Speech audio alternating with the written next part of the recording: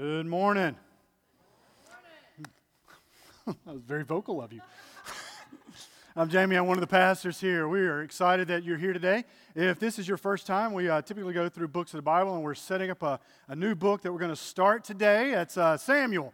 1st and 2nd Samuel, or Samuel, is what we're going to call it, or what the Bible calls it, depending on which version you're in, 1st and 2nd Samuel, or in the Hebrew Bible, it's Samuel. I want to do a quick announcement first regarding Nashville and tornadoes there and the effort. Let you know that we have a group that we work with called PAR, which is Prepare and Respond. There we go. And so you can go to parforthecause.org to look up. If you're interested in going on trips up there to help with disaster relief, if you know how to work equipment and things like that, they have trainings. And so this is kind of a way to volunteer. We just send you to their website. They went this past weekend. They've taken a trip. They've got more trips planned for this week and the coming weeks to go. And of course, if you don't know what PAR is, it was birthed out of the 2011 tornadoes that happened right here. And so from that, we try to help everybody else that has to go through that. So just a little update on how we're doing that and how you can jump in and be part of that. One more thing I want to throw out there just for you to be ready for is we're going to talk a little bit more extensively next week about maybe doing some prayer and fasting as a church up into the Easter time. And we're going to maybe zero in on the three, like our global and our regional and our local visions, and have them kind of coincide together as we pray and fast and talk about what that looks like, and that is and should be a normative thing. All right, so 1 Samuel is where we're going to start. Out of 1st and 2nd Samuel, it's a good way to start, isn't it? You got to start at the beginning. I don't know if you spent a lot of time in 1 Samuel, but there are a ton of stories, and if you haven't ever even cracked the book, you'll be fine. We're going to tell you the stories, and we're going to tell you the significance of them. There's stories like this. This is ones I got growing up with a flannel board, right? Hannah is dealing with infertility. He's unable to have children, and Samuel's a miracle. Samuel is dedicated by his mom to the temple. He just kind of lives in the house of the Lord. We've got God calling Samuel as a child, and they're like, is it you, Samuel? And he goes to Eli. Are you calling me? And so we hear God speaking to Samuel. We have Saul, chosen as the first king, who stood a very handsome man that stood a head above everybody else, right? We've got David and Goliath, one of the most famous passages in the Bible. We have the rise of David as king, David and Bathsheba, all kinds of stories that come out of the book of Samuel. And some people think, yeah, that's real people and that's real history. I get that. And some people think, they won't say it, but they think, why bother? How does that affect me? I mean, that's good. Those are good stories, right? I love knowing those stories. But it's kind of like reading a history book. What do you do with that other than not repeating it in these areas and this area, right? Why would we bother spending that much time in the Old Testament? I'm so glad you asked that question. That is what today is about. So let's start, so that I'm just not giving you good reasons I think we should do it. Let's start with see what the Bible has to say about that. All right, so let's turn and see what Paul says first. We're going to start. I'm just going to do a quick overview of some verses, right? So Romans 15, verse 14, this is Paul talking.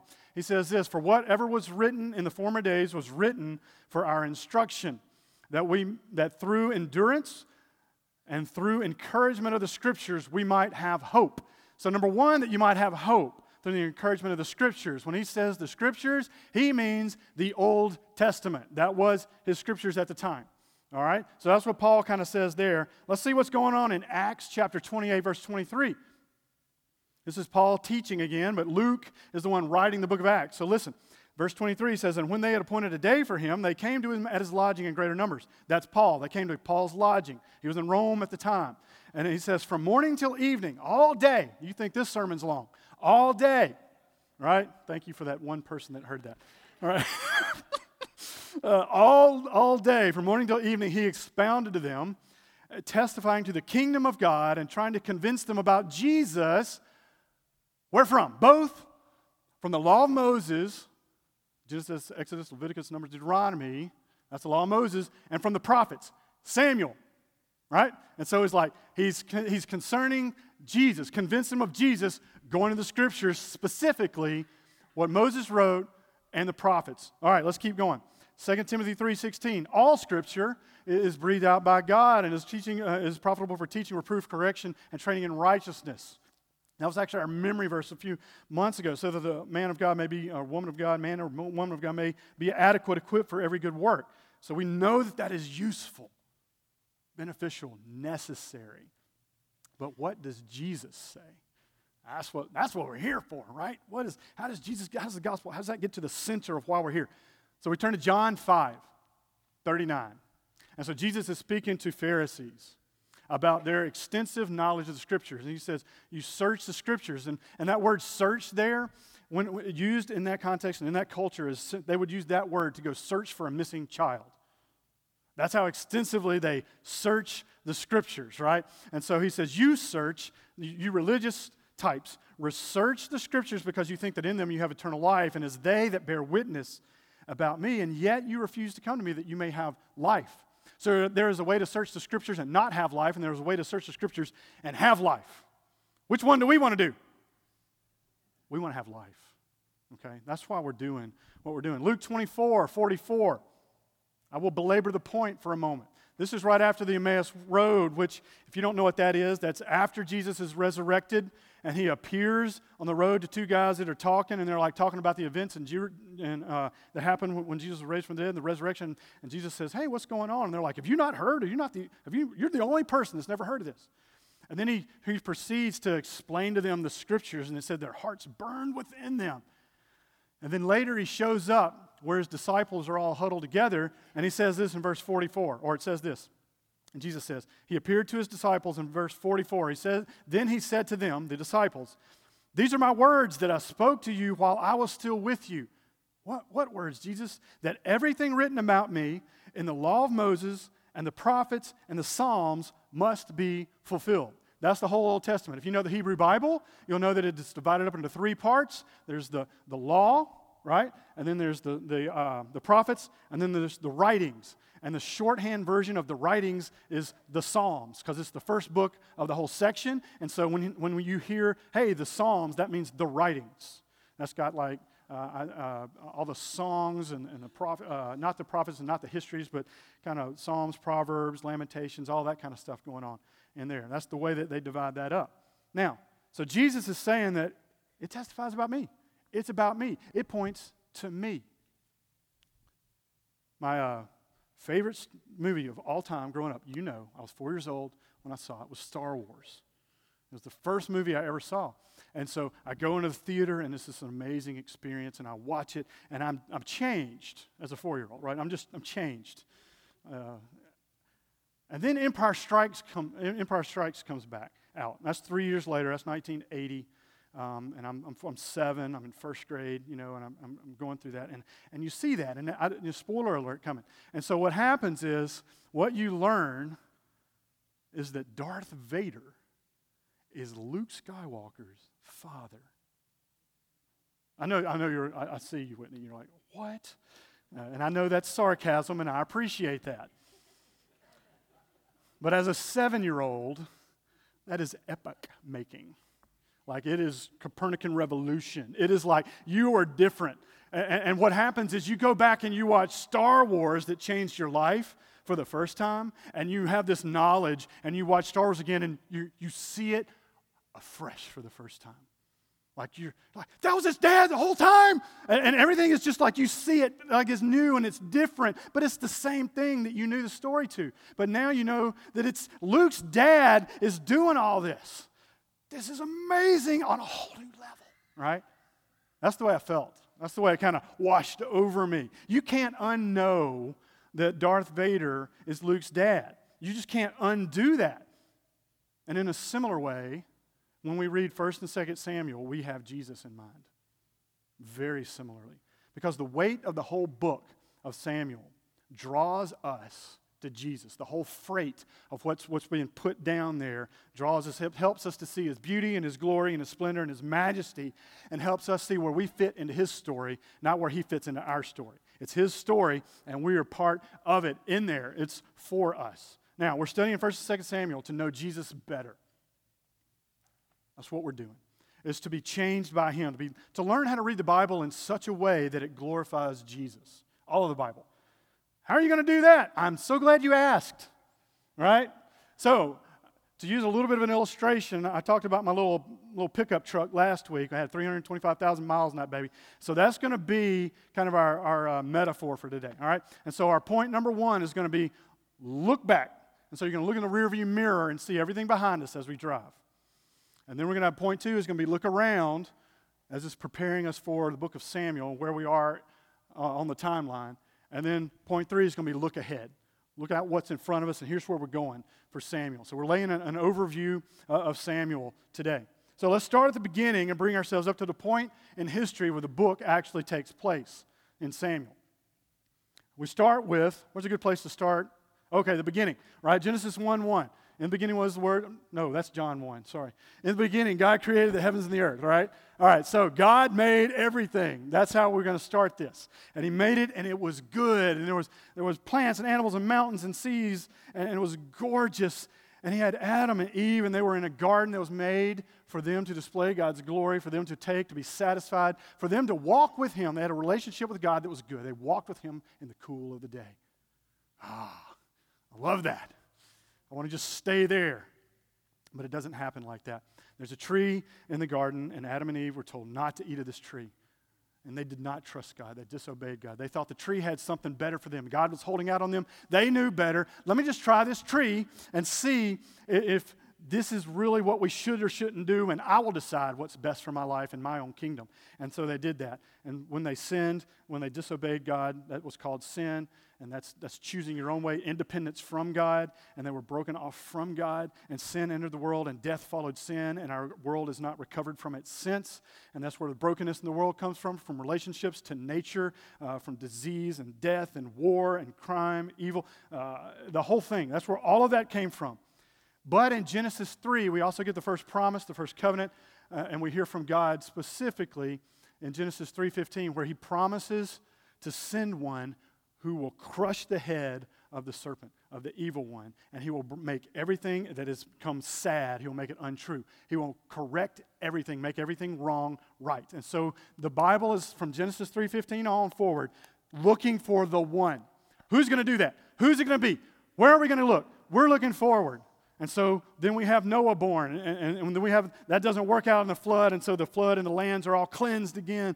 And then we have the patriarchs, because the Tower of Babel happens after the flood. It's just, they're not going to get it. Instead of being fruitful and multiplying, spreading out over the earth and spreading His glory, they're like, hey, Genesis 11, we got a good idea. Why don't we all come together and we'll build a tower to the heavens and make a name for ourselves? I'm like, that's the exact opposite of what you were just told to do. That's how we roll. We keep doing it over and over and over. You see pattern, pattern, pattern. And God says, here, I'm going to make a covenant with a family, with a person. And we see the patriarchs enter with Abraham in Genesis 12.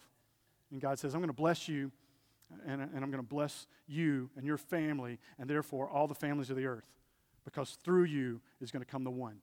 And so we start following the patriarchs. And from Abraham, who is blessed to be a blessing, we have the son of promise, Isaac. We went through the book of Genesis, so I'm not going to go into detail, but Isaac, and then we have Jacob, and Jacob had 12 sons, and those 12 sons became 12 tribes, and the 12 tribes followed Joseph down into Egypt, and they're there, and they proliferate to go to be from one family to 2.5 million people, right? 400 years that they're in captivity and slavery under Pharaoh in Egypt. And so after 400 years, they've been looking for a deliverer. In Exodus 2, it says they cried out to the Lord, and it says the Lord saw them at the end of chapter 2.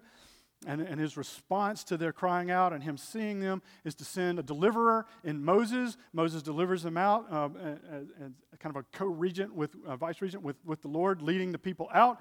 And they come out through the Red Sea, and they go to the foot of Mount Sinai, and they're given the law, and there's this covenant of God and His people, His marriage ceremony of you are mine and I am yours, and we're going to be together, and I'm going to be with you again, and here's the way to live, here's the law. I saved you after, and now I saved you, and now I'm going to give you the law. I didn't say here's the law, and then I'll save you when you leave up to it. Here's the law, here's how you should live. I have saved you, therefore live this way. You will be my people. And so there's this moment where He's like, the tabernacle is now a thing, and God is dwelling again with His people, among His people. When they move, He moves. And He's called them to go to the promised land. so they can be God's people in God's place under God's rule. Kind of like the garden. Exactly like the garden. Except the garden that fills the earth. But they sin, because they send scouts out, 10 of them, to look at the promised land. They're like, oh no, we're like grasshoppers. We'll never make it. We can't win. And only Caleb and Joshua come back and say, no, the Lord said, we can do this. And so they turn and they don't believe. And so as a response to that, they wander for 40 years in the wilderness. We know the story. And they're provided bread or manna. What is it? On the ground. And only God feeds them. Deuteronomy 2, we learn that every day that God provided for them. So that we would learn that we don't live by bread alone, but by the word that proceeds from the Father, from God. We need spiritual nourishing as much as we need physical nourishing. So they wander for 40 years until the first generation dies out and the next generation is raised up, and they're on the plains of Moab and they're looking into the promised land, and Moses is still there. And so as by reminder, we get the book of Deuteronomy. So that was Exodus, Leviticus, Numbers, and then Deuteronomy is when they get that means the second law. And so you get the law again, and you're going in. Do not make the mistake that your fathers and mothers made. And here's the law again. And remember that you didn't earn this law to get God's favor. God put his favor on you. So therefore live this way as you go out, because he has made you a kingdom of priests.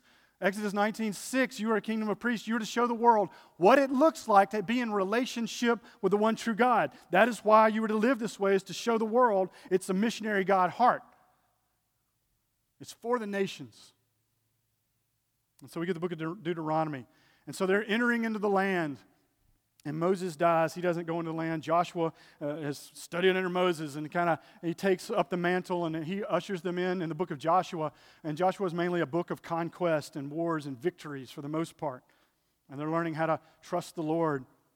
And then the 12 tribes take various geographical regions and they set up the loose federation of nation states at the time. And these are God's people now in God's place and his promised place under God's rule. But it doesn't last long.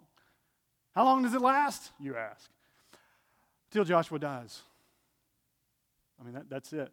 That was your opening scripture this morning that Leah read. It says, and Joshua, son of Nun, the servant of the Lord, died at the age of 110 years old, and they buried him within the boundaries of his inheritance in Timnath-Heres, in the hill country of Ephraim, north of the mountain of Gosh. And all that generation also gathered to their fathers, and there arose another generation after them. This is the next generation, who did not know the Lord or the work that he had done for Israel. How does that happen? Especially after all that Moses said in Deuteronomy. It's what we read when children are dedicated, Deuteronomy 6. You should know the statutes of the Lord when you lie down and when you rise up, when you get up, when you walk in the way. I mean, it's always there. It should be always before us. And so they enter a time of turning away from the Lord and toward false gods. And the Lord allows their enemies to suppress his people. And we fall into this cycle to where the people fall into sin. They turn from the Lord. They do what was right in their own eyes. And then their enemies come in and they suppress them. And then they cry out to the Lord, help, save us. And then the Lord he hears their cry, and he sends salvation in the form of a judge or a military ruler or a general, and delivers them again. And then they get comfortable. They got, Lord, if you'll just do this, then we'll be okay. And then they get okay, and then they forget what they promised the Lord. And there's this cycle. It doesn't do this, it does this. And it gets worse and worse and worse into a bloody, chaotic, dark era of time in the people of God. It lasts about 300 years. After that comes, that's when the book of Judges is happening. Because right after and during the time of the Judges is when Samuel is written. And it's addressing that time. And it's a time full of brokenness. Men abusing women. We see stories of wives betrayed by husbands, children going wild, poor parenting, corrupt religious leaders, murder and cover-up, deceitful politicians, power struggles, the horrors of war. We see what happens when we turn from God. It's what sin looks like up close. It's just not afraid to tell us all the ugly details. Our theology for the next however long we're in this book will come in the form of stories. That's the way the histories tell us our theology is. It tells us stories. It's a time where everyone did what was right in their own eyes, and they had a disregard for the Lord. He did not even enter into their thought processes of how should we then live.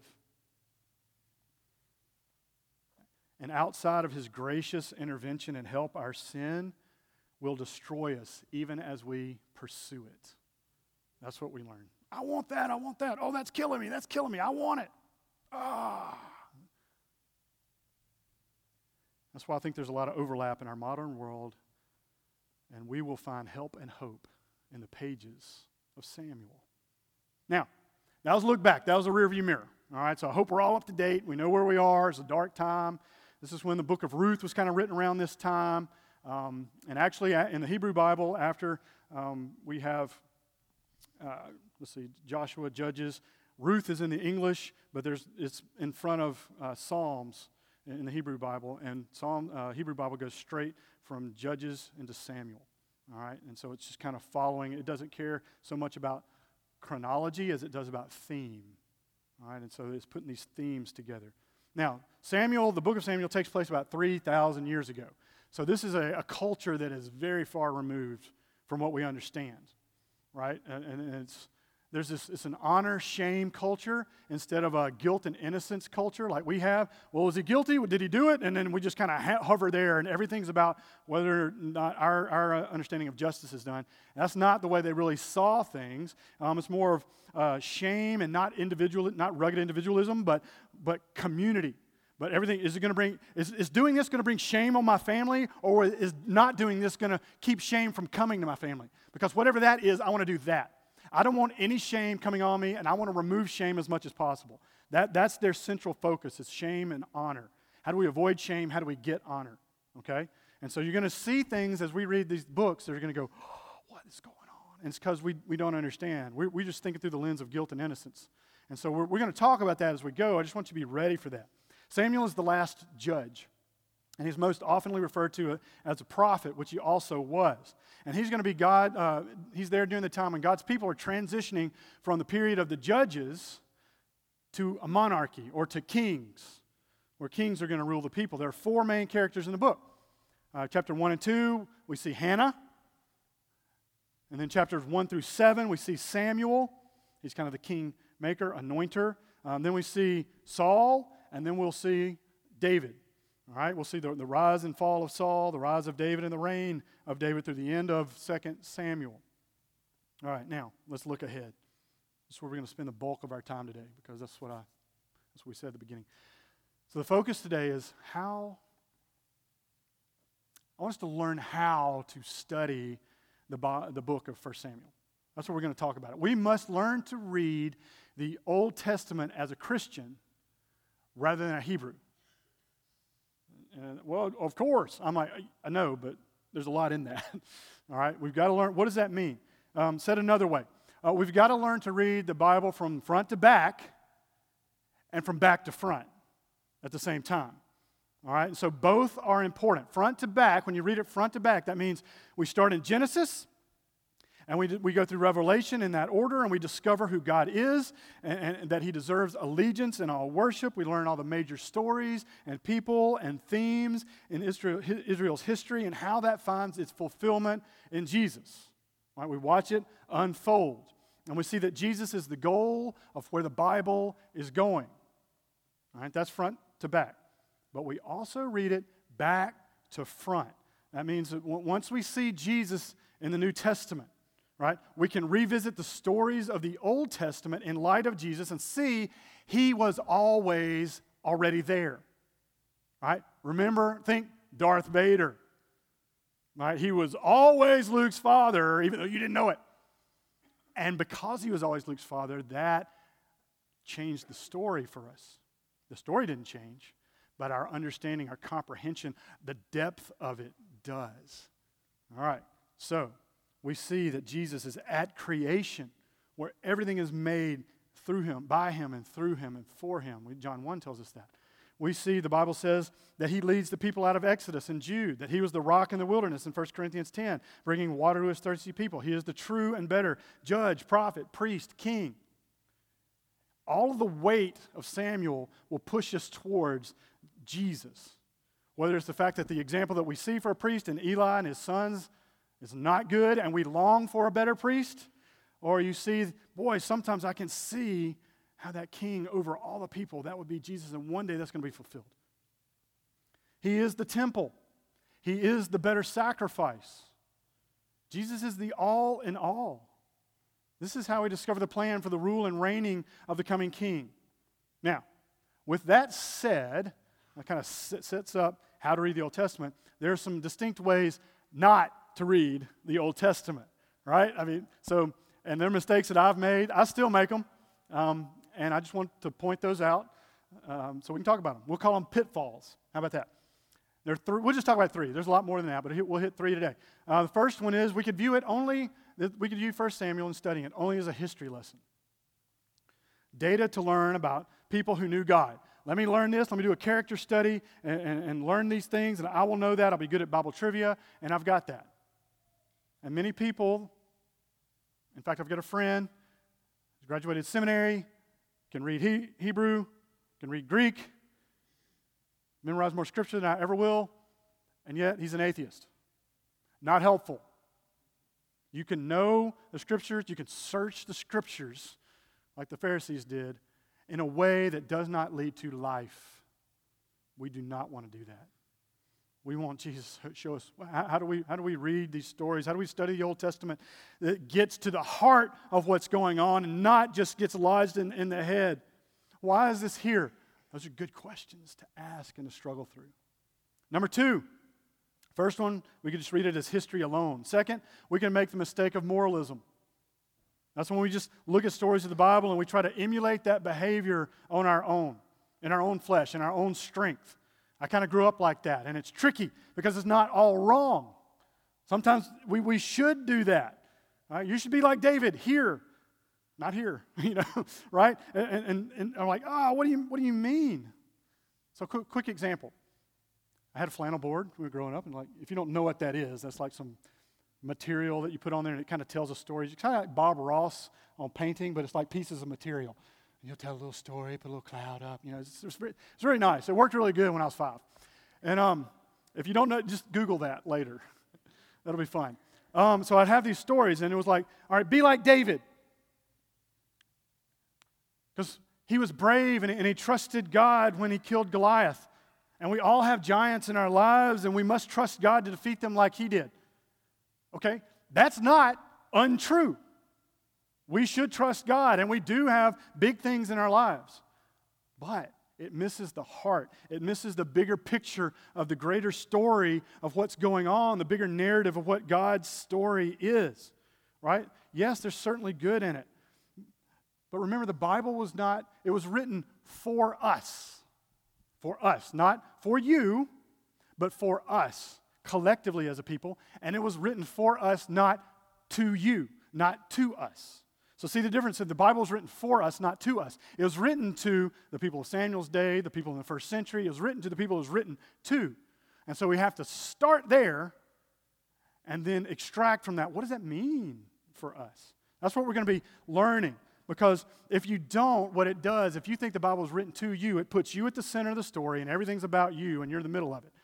And that's going to be an error. That's going to be a problem, right? Because it's like, well, it's about me. No. The story is always about God. It's his story. And our stories intersect his stories. Our stories are found and drawn up into his story. If you share your story in Mystical Community, you're like, all right, I had a creation, a fall, and a redemption and restoration. All right, how did that happen in your life? Because that's the overarching story. Now, where did that happen in your life? Where does that happen in the Bible? The story is always about God. So, when am I supposed to be like David then? When am I not supposed to be like David? I mean, there's this time he took the census, and that was not good. When do I know not to do that? When do I know, and you get confused. What about Abraham? What about Moses? What about Samson? There's definitely some times you need to be like them. There's definitely some times you do not need to be like them. And so knowing that Jesus said the prophets were testifying about him leads us to see that the true king of Israel, think of David and Goliath. The true king of Israel is slaying the great enemy of God's people, which is sin, which has left them paralyzed and afraid to live. He does it by himself and against all odds, and he walks up, and he looks like this little kid, and he just, there's no way this can happen. He walks up to the giant and single-handedly slays and cuts off the head of the enemy to everybody's surprise. This is exactly what Jesus does on the cross. Who's this guy out of Nazareth? What good comes out of Nazareth? Doesn't look like he can do anything. And he defeats sin and death, just like God said from Genesis 3:15. It's looking ahead and reading the Bible from back to front. This is how we are to read the Old Testament as a Christian. The last way, if you're thinking, yeah, I got that. We hear that every week, Jamie. Here's one that might be helpful. The last way is that you only see it as a gospel lesson without transformation. That we read and we yearn for the Holy Spirit to transform us more into the image of Jesus, to make us more deeper worshipers and displayers of grace.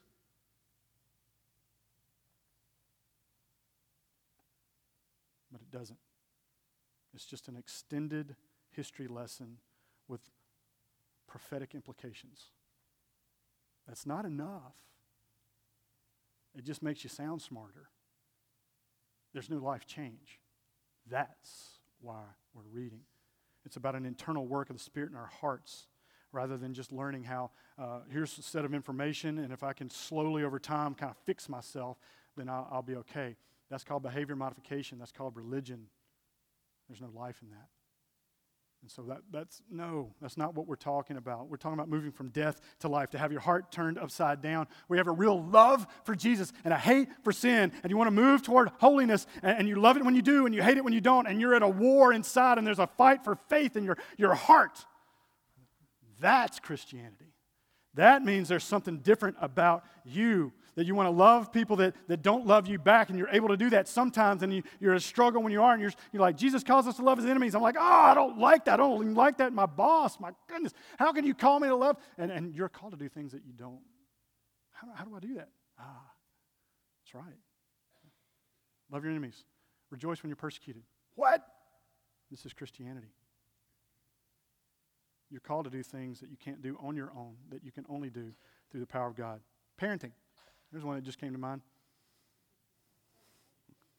Same thing, right? It's about caring about the things of God more than what our flesh desires. Because we cannot just will ourselves into wanting holiness and being like Jesus and loving our enemies and laying down our lives and giving up our treasures and our time. We don't just naturally gravitate toward that. Romans 12:2 says this is Paul talking, do not be conformed to this world, but be transformed by the renewal of your mind, that by testing you may discern what is the will of God, what is good and acceptable and perfect. So, not being conformed to the world, but being transformed, metamorphosized, right? A whole new being. That comes from beholding Jesus. From the gaze of your soul upon his majesty and splendor and beauty, finding him and his truth in the Bible, and then experiencing the Holy Spirit change our hearts to know him more deeply and therefore love him more intimately, to walk with him in the cool of the day like they did in the garden. You are no longer separated from him, but you have access to that. Do we walk in such a way that displays that? I know I want to. I know I do sometimes. I know I don't always.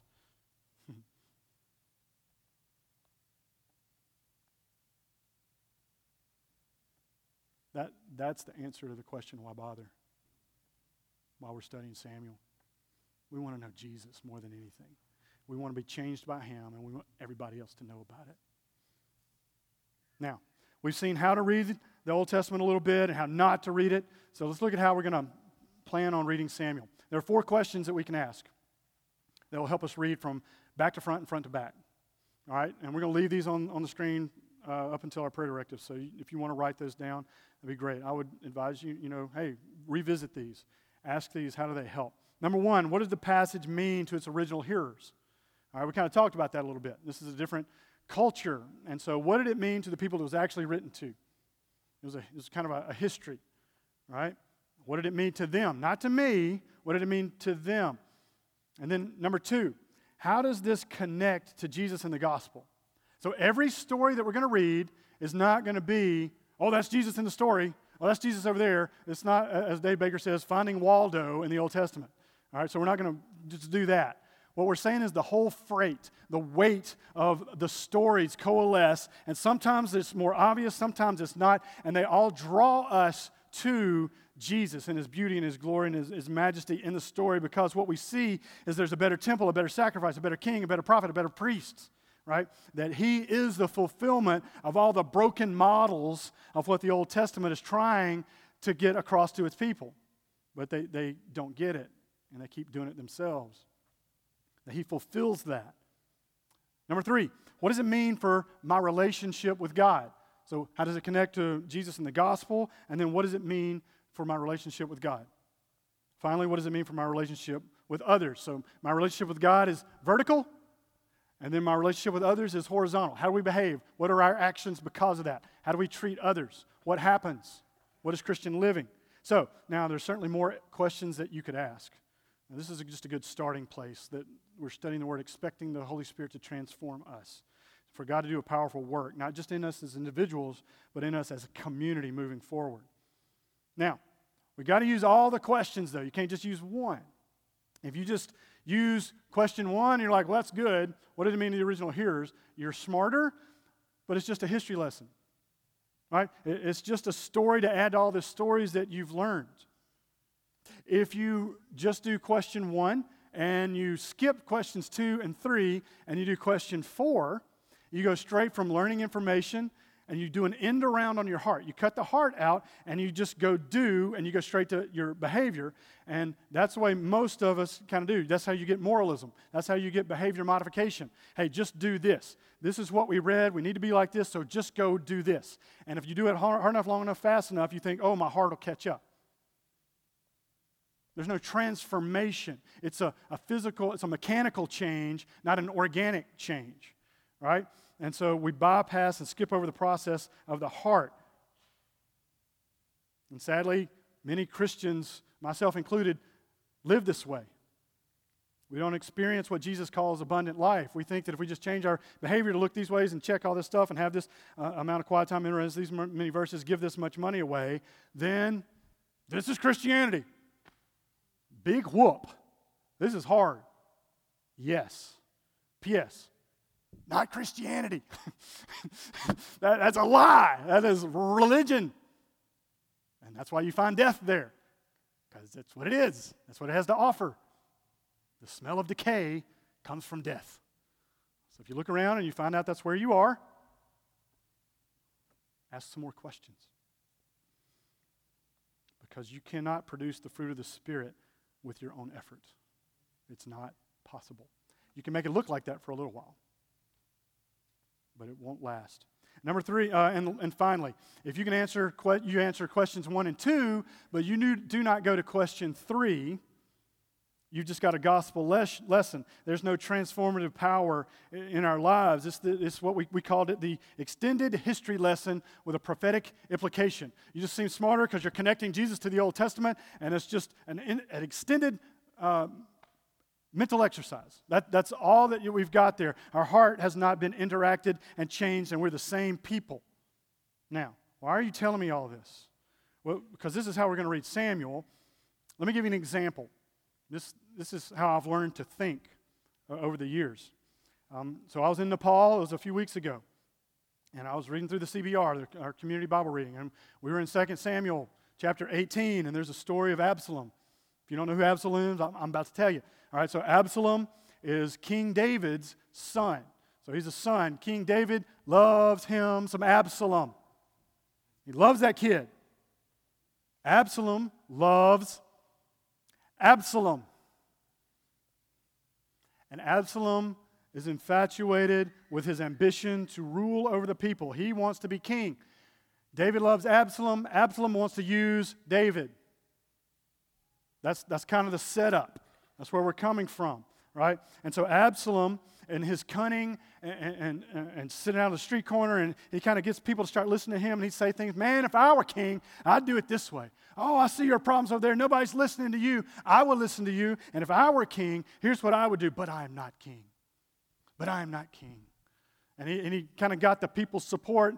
And the next thing you know, he's usurping his father's kingdom through military warfare. David has got to flee for his life with a few people to get out to save his life.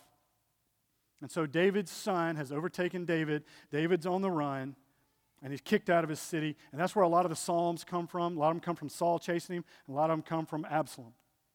Most of the Psalms that are written are lamentations. We're going to talk about that when we go through this series too. We don't know how to do that anymore. Here's what happens though. David's heart for his son never changed. Even though he committed treason against him and it was punishable by death, and Absalom in essence is saying, I wish you were dead so I could have your place. It's kind of the prodigal son, but it's on a royal level. Absalom was Absalom was killed in battle. I don't know if you know the story. He was riding his mule, and he's got like this amazing hair that he has to cut off every year. Weighs like 75 pounds or something like that. I don't know the actual conversion rate. I know it's very heavy, right? And so you can Google that later too, not now. And so his hair got caught up in the tree, and he's like hanging by his hair, just kind of, hey, there he is. Anybody want to kill this dude? And so Joab goes, yeah, sure, 3 spears. Wham! And he dies in battle.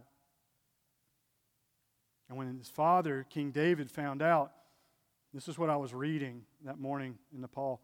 2 Samuel 18, verse 33 says this. Here's David's response. It's not, yes, my enemy has been defeated. His response is, oh, my son, Absalom, my son, Absalom, would I have died instead of you? See the heart there? Now, I've read that story a bunch since I was a kid, and it never occurred to me that this points to Jesus. To me, it was an obscure Old Testament story that I mainly use for Bible trivia. But let's ask those 4 questions again and see if it changes it for us.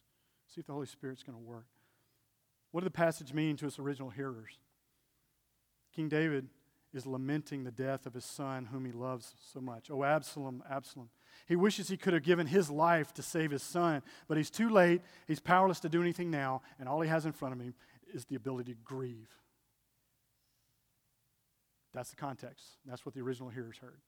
How does this connect to Jesus in the gospel? If you will remember when Jesus comes into town in Jerusalem and he's coming to lay his life down on the cross, and he says what? Oh, Jerusalem, Jerusalem, the city that kills its prophets and stones those who are sent to it. How I would have longed to gather you as children underneath me, together as a hen gathers her brood under her wings, but you are not willing. You see that heart? Come to me. I'm the only way. You're not going to turn, and my heart is breaking, and I long for you to come, but you're not going to come, and it's going to be 80, 70, and Titus is going to come, and the temple is going to be raised, and the people, this is going to get bad. Come. I long for you to be saved. He's echoing King David's heart. King Jesus' heart for his people echoes King David's heart for his son. Okay, question 3. What does that mean for my relationship with God? Jesus is like David in that he wants his children to thrive and to come home to a restored relationship with their Father. He loves them deeply, even though they have rebelled. But Jesus is not like King David. Romans 5:8. While we were yet sinners, Christ died for us. He came after us in our sin, right? He came after us. He left his palace. He left heaven. He left perfection. He left his throne. Jesus didn't send for us to come. He didn't wait until we proved ourselves loyal to the cause first. Rather than like David say, would I have died instead of you? He did die instead of us so that we wouldn't be punished and that we are free to be in a relationship with a true king that has been intended since the garden and fulfilled Genesis 3:15. You see how that's a story? And the stories, all the little stories are in the big story, and the little story is pulled up into the big story. And it's all in there. That we're forgiven of our rebellion against the king and of our intent to set up our own kingdom, to choose the tree. Instead, we're welcome to dine at the king's table. That's the gospel. That's where it is. Question 4. What does that mean for my relationship with others? I got this. I understand that changes my relationship with God. Why does it change my relationship with other people? Since we've been freely forgiven, though we don't deserve it, we can freely forgive others who have hurt us and don't deserve it. What needs to change in you as you read the Bible like that? Your understanding of the Word. What needs to change in your heart? It's through recognizing what Jesus did for us that we were able to extend that to others. And my behavior, my actions are changed because my heart has been transformed. That is why we're going through Samuel. So let's pray together. Worship team can come on up. If you are new, what we do is we hear the gospel through song, we hear it through prayers, we hear it from the Word, and we take it at the Lord's Supper every week. Why do you take the Lord's Supper every week? Oh, we love it. We love it. It is a picture of the gospel. So let's pray 2 things. Pray that like on the Emmaus Road, that we would see how the Scriptures are about Jesus and that our hearts would burn within us to see Him. And number 2, pray for Nashville, that Jesus would get glory through how we are meeting needs like He did. So let's pray for a couple of minutes. I'll start praying to close us up. If you're still praying, just keep praying. That's great. And then I'll lead us in the Lord's Supper.